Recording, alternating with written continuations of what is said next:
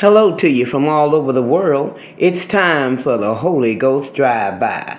Let's roll out. 1 Thessalonians 5:22. Don't suppress the Spirit and don't stifle those who have a word from the Master. On the other hand, don't be gullible. Check out everything and keep only what's good. Throw out anything tainted with evil.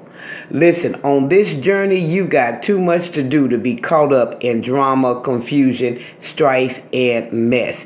If it sounds like a duck, if it cracks like a duck, guess what? Quack, quack. It's a duck. You're in your rights to be choosy. You're in your rights to be selective about who you choose to run around.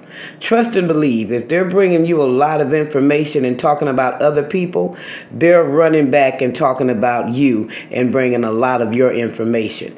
Even if you say, I don't share my business, drama-filled folks make up business to share on you. When you see that it's evil, when you see that it's drama, when you see they carry the spirit of confusion, separate yourself. It's for the best for you. This has been your Holy Ghost Drive-By.